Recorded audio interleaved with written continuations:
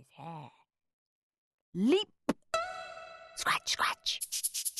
"Mum," squealed Peter, "Henry's pulling my hair!" "Stop it, Henry," said Dad. "I wasn't pulling his hair," said Henry indignantly. "I just wanted to see how clean it was." "And it is so lovely and clean," added Henry sweetly. "I wish my hair was as clean as Peter's." Peter beamed. It wasn't often that Henry said anything nice to him. "Right," said Mum grimly. "Everyone upstairs. It's shampoo time." "No!" shrieked Horrid Henry. "No shampoo!" He hated the stinky, smelly, horrible shampoo much more than he hated having nits. Only today his teacher, Miss Battleaxe, had sent home a nit letter. "Beware! Nits, nits, nits, nits! Nits have been seen in school. Get rid of them! Wash your hair with supersonic nit-blasting shampoo, please, or else." Naturally, Henry had crumpled up the letter and thrown it away. He was never, ever going to have pongy nit shampoo on his head again. What rotten luck Mum had spotted him scratching. "It's the only way to get rid of nits," said Dad.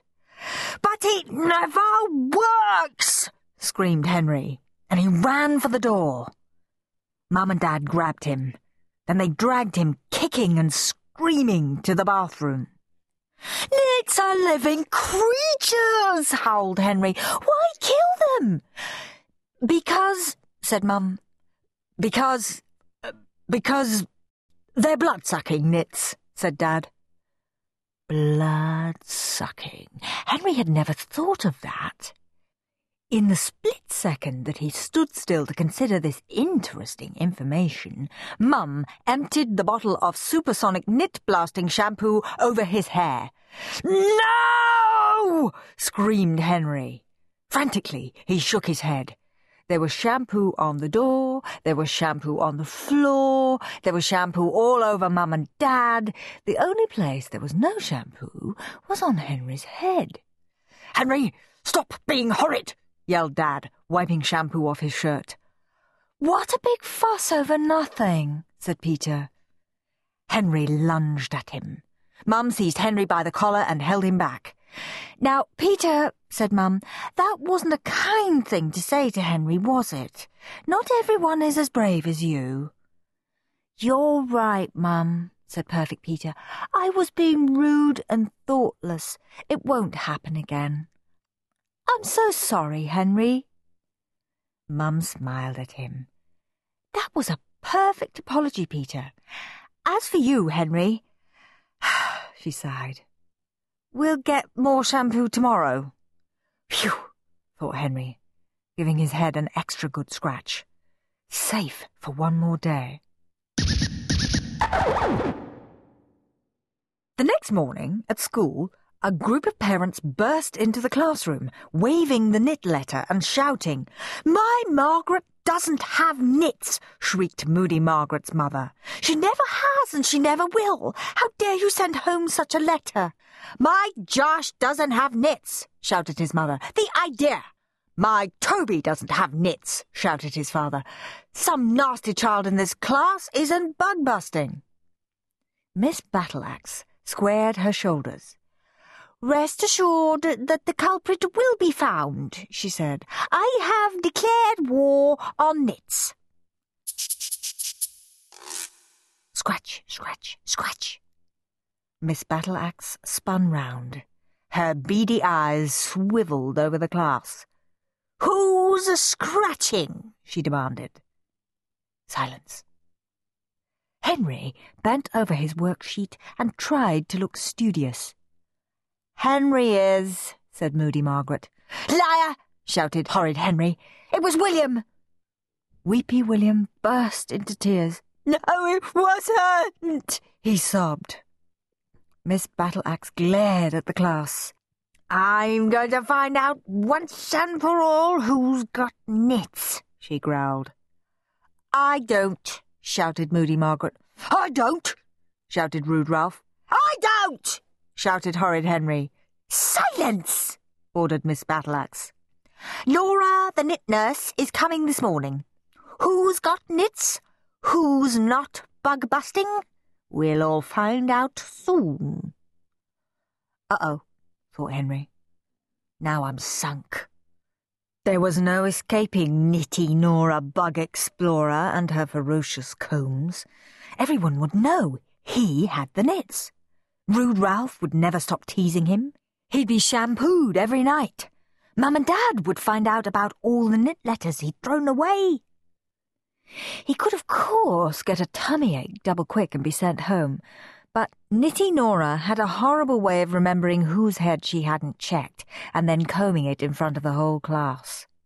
He could run screaming out of the door saying he'd caught mad cow disease, but somehow he didn't think Miss Battleaxe would believe him. There was no way out. This time he was well and truly stuck.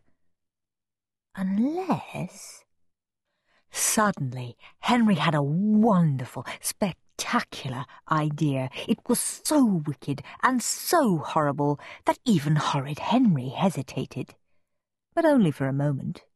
Desperate times call for desperate measures. Henry leaned over clever Claire and brushed his head lightly against hers. Leap! Scratch, scratch! Get away from me, Henry, hissed Claire. I was just admiring your lovely picture, said Henry. He got up to sharpen his pencil. On his way to the sharpener, he brushed against greedy Graham. Leap! Scratch, scratch! On his way back from the sharpener, Henry stumbled and fell against anxious Andrew. Leap! Scratch, scratch! Ow! Yelped Andrew. Sorry, Andrew, said Henry. What big clumsy feet I have. Whoops, he added, tripping over the carpet and banging heads with Weepy William. Leap! Scratch, scratch! Wailed William. Sit down at once, Henry, said Miss Battleaxe. William, stop scratching. Bert, how do you spell cat? I don't know, said Beefy Bert.